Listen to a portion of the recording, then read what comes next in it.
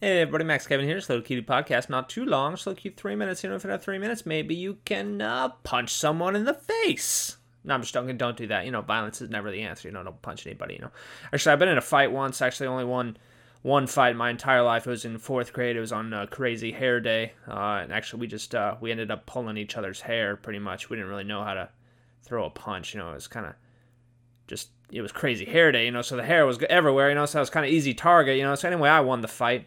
I remember it was on, the basketball court. I don't even remember what we were fighting about. We just started pulling each other's hair, and I kind of had the kid, I had both hands on him, and I kind of threw him to the ground with his hair, and then he was, crying on the ground. I just walked out of the basketball court, and that was it. And we never spoke of it again, We were in the same class. I remember that kid. His name's Justin. I wonder what he's up to. Can't remember his last name, though. I think he had glasses. I don't know.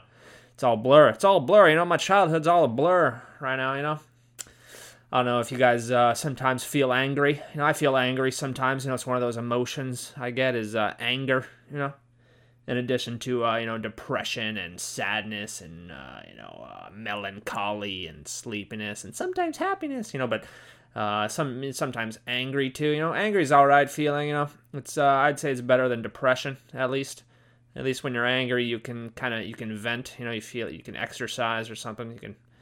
You can punch the floor, But, I'm angry right now. I'm kind of angry. Well, not really angry, but I'm just, sort of angry at my, I'm in grad school right now, and I fucking hate it. Excuse my language, but it's the biggest waste of money, scam, bullshit, fucking goddamn hate, fucking public education, fucking bullshit, motherfucker. Anyway, I don't want to say too many bad words, but, it's just, it really bothers me because I know the teacher doesn't actually read any assignments or design any of the assignments with any forethought as to what the outcome should be or what the purpose is of the class. It's just busy work, I'm paying all this money to do busy work that will not actually help me improve in the field that I'm studying at all, so I just kind of get frustrated about that too, and I get frustrated talking about education with other people, because so many people just